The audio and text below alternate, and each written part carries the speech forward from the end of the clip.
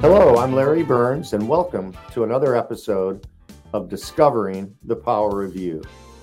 Today, we have a great guest, a man that I met when I was at the Children's Foundation in Detroit, and we were funding some great organizations helping people, in this case, helping people recover from substance use disorder. And that's when I met Matt Bell. Even though Matt is in Sylvania, Ohio, and I lived in Toledo for 26 years, we did not know each other then, but we got to know each other and became partners and good friends. And Matt is willing to tell his story, and most importantly now, what he is doing to help others each and every day. So I'd like to welcome Matt Bell to Discovering the Power of You. Matt? How are you, Larry? Thank you so much for having me. It's truly an honor. It's great to see you. And I have to say, it's great to be in the same space as you. Thank you. I miss being in physical rooms with you. I haven't seen you in a while. Exactly. I think the last time we were together was at the DAC and That's right. Had a great lunch, and you were telling us about some of the new projects that you have that are now well underway, which we'll talk about. So I mentioned in the intro that you and I met when I was at the Children's Foundation, and we had started the Jamie Daniels Foundation, as you know, and really started to get into helping young people in particular who were suffering from addiction, and met you through a mutual acquaintance and started a great partnership and friendship. And so I'd like our viewers and our listeners to know how your story started, and then we'll get into what you're doing today. But I think it's important that people have a sense of the struggles you had and how you overcame them over time. So if you don't mind. I don't mind at all. I love doing this, and I think it's important. I was raised in a great home, Larry. Wonderful family. Great upbringing. I went to private schools my entire life. I got straight A's. I played 3 sports. I went to church on Sunday. I had a really good life. When society thinks of, I should say, what happens to make somebody become an addict? They typically think of all these, significant traumatic life experiences, or maybe somebody that comes from family history of something like that, which certainly can happen. But I think a lot of times people just say there must have been something really wrong, either in that person's neighborhood, that person's home, with that person's family. Something along those lines made that person turn out bad. And I'll tell you, Larry, I didn't have any of those things. When I look back at my childhood, I really, truly feel as though my parents did as good as they possibly could have. And as a parent now, I strive to be like my parents were. They did the best that they could. They were amazing. And so, straight A's. I didn't hang out with people that experienced with or experimented, I should say, with drugs and alcohol. I wanted nothing to do with it. I was raised to stay away from that sort of stuff. And I managed to do a really good job of that. In fact, I broke up with my very first girlfriend in 7th grade. I broke up with her because she smoked a cigarette. I wanted nothing to do with her. And so then I go to high school. And when I got to high school, I went to a really large, all boys, very competitive college preparatory school, another private school. And for the first time in my life, I felt uncomfortable. The very first time, because my whole life I was used to the same really good thing, the same thing every day. And so I was feeling these feelings of vulnerability and inferiority. And at that same time, my dad, who was like literally my superhero, the best man that I believe ever walked the earth in my eyes, got diagnosed with prostate cancer, and they found it late, and it had already spread to his blood and his bones and his brain. And so he passed away about 3 weeks later on Father's Day. And so as a freshman in high school, that was like my world just completely changed. I mean, it was the perfect storm. As somebody that was already not feeling good about the situation that they were in, plus losing the only person I really wanted to, make proud in my life, I immediately started seeking outside approval. And so, that started ironically with cigarettes, even though I just broke up with my girlfriend for a year and a half prior. And cigarettes led to, I tell people this all the time. I speak at a lot of schools. You are who you surround yourself with. And I'm not talking about kids. I'm talking about human beings, regardless of how old you are. You are who you surround yourself with. And if you're the smartest person in the room, you're in the wrong room. If you hang out in a barbershop long enough, you'll get a haircut. And I hung out with those people that were doing stuff just because I wanted to be accepted. I just wanted to be accepted because I was hurting inside. And then I didn't know that. I didn't know how to vocalize that. I didn't even know how to recognize it. So, one thing led to another. And it's the telltale, traditional, whatever, typical story of, I started smoking, then I started drinking alcohol, then I started smoking marijuana, and I there was no consequences. It was I think what people think is just accepted in our society today. I did all those quote unquote normal things that kids just do, just kids being kids. And I hate that so much, just because there's so much more. There's so much more there to it. I could talk for hours on that, but ended up going to college, went to UT, and full ride for baseball, hurt my shoulder. And when I got the pills, this was in 2006, when I had my first shoulder surgery at the University of Toledo. That was the first time I was ever given a prescription pain pill. And so that really caused something to happen in me, which I believe is 100% because of how I experimented with drugs and alcohol in high school prior to experiencing those pain pills. And it launched a 10-year bout with prescription opioids. It started with pain pills, and it ended up injecting heroin every single day. And that decade, in a nutshell, was 13 arrests in 4 different states. I'm a felon in 3 states. I went to 28 rehabs all over the country. I was homeless for multiple years. I overdosed 3 times, and I in the end, when I got clean, which was in 2015, I had absolutely nobody that wanted anything to do with me. So I went from a kid that had the world in his hands, truly nothing but opportunity, to somebody that had absolutely nothing and nobody, and never thought it would happen to me. But I'm so grateful that I found help and I stuck with it, and that was in 2015, October 15th, 2015. Great. Well, thank you for sharing that, Matt. And of course.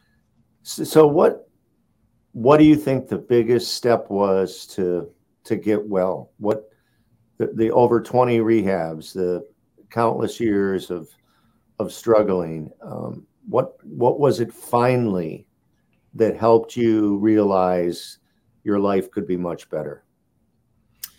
Larry, the first 27 times, somebody else wanted me to get better, and a lot of times it was a judge, a probation officer, my mom, a girlfriend, whoever I was dating at the time, family members. I never wanted to get clean.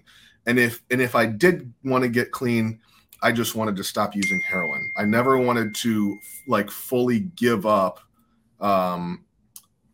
alcohol and marijuana and everything else, because again, we're raised as a society to think that is how you have fun. And for somebody like myself, I cannot do that stuff to have fun. And so, I can't tell you how many times I went through treatment and just said, I'll stop doing heroin and stop doing the hard drugs, but I'm still of course I'm going to have a beer at a barbecue. Of course I'm going to go to a concert and smoke a joint. Of course I'm going to, cheers a champagne at a wedding. What do you mean I can't do that? I'm 27 years old. You're telling me I can't do that? I'm an adult. I'm a grown person, So I was never willing to fully concede to my innermost self that I was an alcoholic and an addict. That's what didn't work the first 27 times. The other thing that didn't work is I didn't ask to go. And so when I went on that 28th time, it was, I need to go. That was the only time I ever said, I need to go to treatment. I hate the way that my life is right now. I know for a fact I'm better than this, and I'm ready to completely give up everything. And ever since then, it's been a beautiful thing. Excellent. And so what advice do you have to people that have a loved one a child, a grandson, a granddaughter, a spouse themselves that is struggling, what are some of the advice points can you give to those folks that might help them get on the road to recovery? You know, it's never too late. I think that's the biggest thing. One of the biggest things is people often feel that they're too far down the hole, and I can relate to that. You know, I can really relate to, man, how am I gonna get my family back? I've ripped off every bank in the area. I'll never be able to get a checking account again. My credit's gone. My driver's license is gone. I owe court costs all over the place. You know, like that's a thinking about all that is a lot to say, man, can I ever actually take care of all that stuff? And you're still alive, you know, like it's going to take time. And my message would be that it's going to be hard because it took a long time to ruin or make things difficult. It took a long time. We've been doing this stuff for years, sometimes years and years. And so it's not going to change overnight. Like life's not just going to go back to being perfect in a day or in a month or in a 28-day rehab or anything like that. It's going to take a long time. What I will say is, even though it's not going to be easy, it's going to be worth it. Absolutely going to be worth it. So I am so glad that you are where you are today, and you recently got married. You recently had a baby, and I watch your videos, and you're making such a difference. So we heard the story of how you became an addict and the journey that you had, and now you're helping others. So let's talk about what you're doing now in Sylvania and beyond, so that people who need your help may look you up and have a visit. So how did you get to where you are now? Well, you know, Larry, I thought about what am I gonna do with my life. I remember sitting in detox actually, and I still have the letter. I have it framed in my house, and I wrote out all these things that I wanted to do with my life in detox. I probably had 48 hours clean, 2 days, still going through active withdrawals. And I said, man, I've got felonies. I know that I studied business in school. I know what I'm capable of. I have leadership qualities. I know what I want to do in my life. And maybe all these things just actually happen for a reason, because as I sat there and reflected in detox, I thought about all these people that I was using with for the last 10 years, and a very large majority of them are no longer with us. And I said, I had to have made it through this for a reason. It would be a shame for me to not take this liability and turn it into an asset for myself and for my community, because I do love Toledo. I love my town, and I don't ever want to leave here. And so I said, what does that look like? Where are the gaps? Where are the inconsistencies? And what's being offered in Toledo and what's not? And so it had originally just started with service work. I just wanted to do service and start a nonprofit that did exactly that. And, no agencies were doing prevention in schools, primary prevention in schools. No agencies were doing family support groups. No agencies were doing a crisis hotline to say, you can call us 24/7 and we'll just listen to you. We'll point you in the right direction. We'll tell you where the next meeting is at or whatever it might be. And so we developed that. We started while in treatment, started just a nonprofit, developed a board of directors. We got some amazing people to donate their time. And we launched this thing in about 6 months. And it was, by the IRS regulations, an approved 501c3 while we were still living in the recovery house at the largest treatment center here in Toledo. And through that service work, Larry, it morphed, it started and the community loved it because it was needed, because it was so philanthropic and just pure. And, people said, man, I love that you guys are doing this, but we need more from you. We need you to do treatment because you guys have a different lens that a lot of these other people aren't looking at it through. And your experience is valuable. So if you guys are going to be able to do treatment with the same doctors, the same, clinicians and all this stuff, but with an approach of somebody who's been through it before, that could be a very, very powerful thing, because at the end of the day, we're talking about life or death here, and we need something that's going to help people live. So, it was just ideas and requests, and a lot of hard work, and that's what we did. We got licensed nationally with the highest accreditation you can have through CARF, and then we went through the state of Ohio, and I would say 98% of the calls that we get are Ohio Medicaid calls. So that's the funding source that we went after, was Ohio Medicaid. We're licensed with all Ohio Medicaid plans, and we currently offer. We have 154 beds, I believe, right now, and every single one of them is full. And wow. when we launched our services 12 and a half months ago, we started with 5 employees. Today we have 65 employees in just 12 months. In 12 months. And we're sharing offices in the building that we're in. We're closing on 2 more buildings in the next 2 months. And our plan is to expand to probably 150 to 200 employees and add 75 to 100 more beds, because it's needed. And people really, really want to come to us. People know that our slogan is, we have a new approach to an old problem.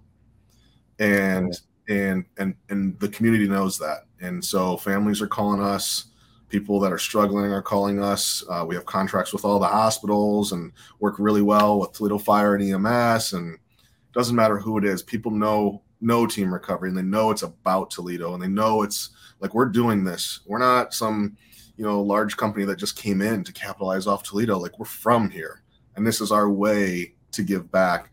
And so it's such an honor to be able to serve the community and just try to get one more person to go back to their homes and their families and be happy and usefully whole again. It's a dream come true. Yeah. Well, you can really tell your sincerity, that it means so much to you. And one of the things I've learned, knowing you for a while, plus I mentioned I now live in South Florida. And as I'm sure you know, Jupiter and Palm Beach, West Palm Beach has a lot of recovery centers. And the ones that I've met that I feel are really good are people in recovery like yourself, like the lens that you have, that they have. It makes a world of difference. And I think people that need help understand that within 10 minutes of talking to somebody like you, versus maybe somebody that hasn't experienced many of the things. So you're doing God's work in that. And so I mentioned I met you through the Children's Foundation, and one of the things that we were interested in, particularly I was interested in, is how families are impacted. I mean, obviously they're impacted in a negative way by a loved one being sick, but how families can impact a person's recovery. And we funded a project for you, with you, to see how that works. So can you give our viewers, our listeners, an idea of how that family-centered care is coming along? 100%. Absolutely. So, and I'm so grateful for the funding that came from the Children's Foundation, because it's something that's still happening today. And it wouldn't be happening. I truly don't believe it would have happened if it weren't for you guys. One of our original ideas, again, was, and I thought about it from my own situation. I wonder if I would have had to go to treatment 28 times if the therapists and nurses and whoever it was in my first 27 treatment centers would have talked to my mom. If they just would have had a conversation with her, if they would have invited her to a meeting, if they would have taught her something, maybe explained what my process looks like when I'm going through detox, and how I might call and try to say, hey, I don't like it here, I want to come home, come pick me up. All these things that can be sort of coached, and say, hey, when your loved one reaches out and says, I hate the food at this treatment center, I want to come home and have a home cooked meal, can you please come pick me up? There are ways to respond to that sort of stuff. And we had an idea that was, if we have a licensed social worker, a licensed therapist that is solely dedicated to the families, they do not work with the clients that are in treatment at all. They only work with the families that and the friends and the employers and etc. that surround that client, if we educate them, counsel them, teach them, will it increase the length of stay in treatment? Will it increase the successful outcomes? Will it decrease people leaving against medical or clinical advice? Essentially, will it help people stay clean longer? And we're very passionate about it, and we believed that the answer would be yes, because we've seen it happen in our own lives, and we've seen it happen when we developed our own family support group. And we weren't licensed counselors at the time. We were just being there for these families, and their loved ones were getting better because we were helping them. And addiction is it's a family disease. One person uses, but the entire family suffers. And it's just not fair, because these families get they truly just, it's a hijack situation, because they love this person. They feel like what they're supposed to do is be there for them. And it's so difficult, because there's such a fine line between supporting and enabling somebody that is in active addiction to any substance. And so understanding that from telling a mom, you should not feed your kid, because if you give them food that costs $10, that's $10 that they get to use on their drug of choice. So you are not giving them money to get high, but you're essentially saving them money so that they can get high. Explaining that to a family, it doesn't make sense to a mom. It doesn't make sense to a dad who looks at their baby. I think about my baby. I'm like, I could never not feed my hungry baby. But it's a process, just like it is a process for individuals to get clean. It's a process for family members to get to that point where they understand that difference. And we saw incredible. I wish I was prepared in answering this question about that. But I believe that our target metrics on successful outcomes was, after they were coached for a certain amount of time, if the loved one was still in treatment, to see it at 85% success rate. And we were just so far above that. The numbers were like astronomical. We could not believe it. And so we decided to take that from that pilot program of one clinician to now we have 3 therapists that are solely dedicated to the families. And it indirectly helps the loved ones stay in treatment, the addict or alcoholic themselves stay in treatment. It was one of the coolest projects I've seen, because now you're not just helping the person that's in your treatment center. You're truly helping so many other people out there, the families.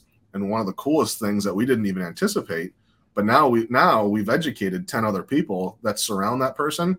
So they're getting people from work, and they're getting people from out in the community, and their neighbors, and they're now linking people to treatment. And so it was, again, one of those things where it was like, we just need to lead with our heart, with good intentions, and believe that good things are going to happen. And the ripple effect has been phenomenal. Yeah.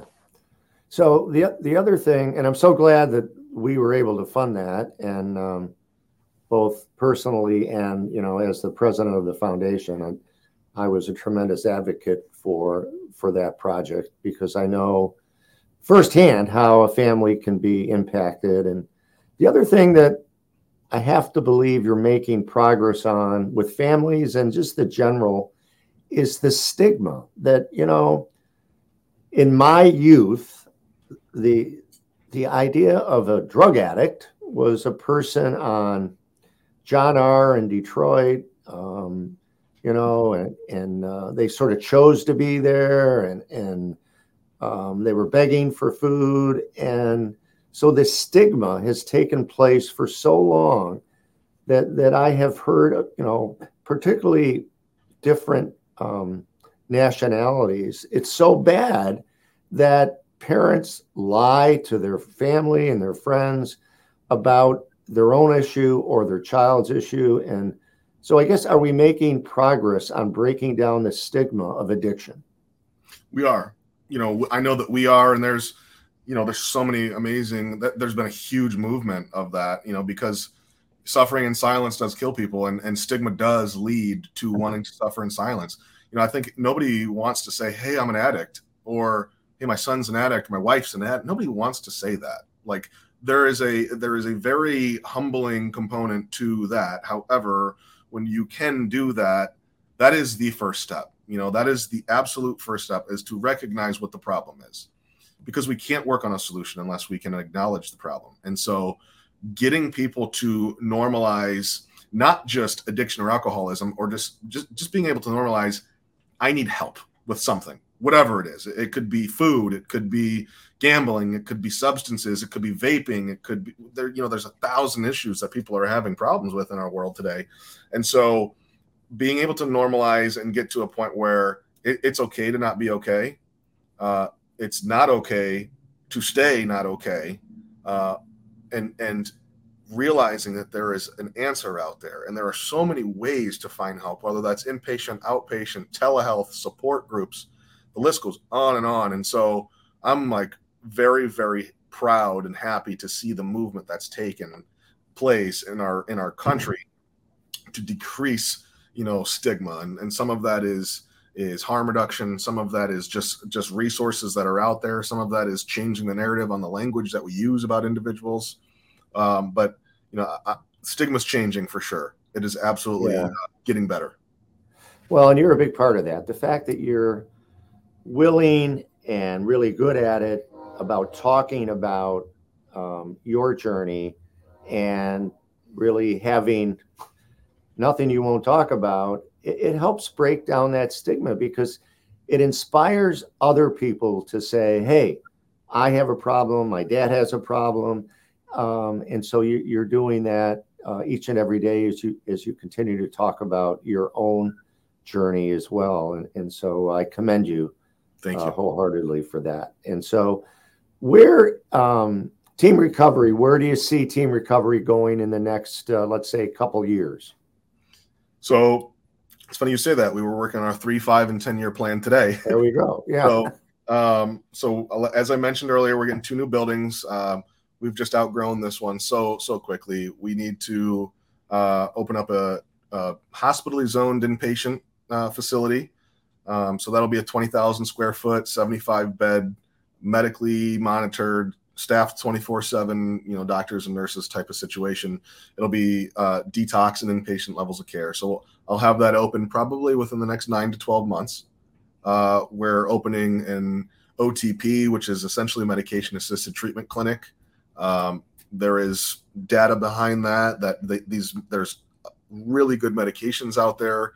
Medicine is advancing significantly, and there are some wonderful medications to help people, get through that initial phase of either detox or for perpetuity for the rest of their life. We're working on an executive headquarters right now, just because our C-level staff right now is we're taking up so much space in our treatment center to where it's like, if we could get out of this building, we could put more clinical therapists and case managers and things like that in the building. So, and I have a whole list of, we want to open up primary mental health. We want to get into adolescence by year 5. I will be a social worker, a master's level social worker in the next 2 years. And when I become independent, I do want to open up a private practice in Florida. So maybe I'll be seeing you down there. Absolutely. There's so many things we brought all of our medical billing in-house. We're completely switching our electronic health record system. Everything is just leveling up right now and just becoming more sophisticated. Again, we mentioned, I said we take Medicaid only. I hate saying no to people. When someone calls, I hate telling them, hey, we don't accept your insurance. And so working on different funding sources, getting contracted with all the funding sources, whether it's Medicare or commercial insurance lines, things like that. So we're just going to continue to grow, and we're going to make sure that we grow the right way with our core values in place.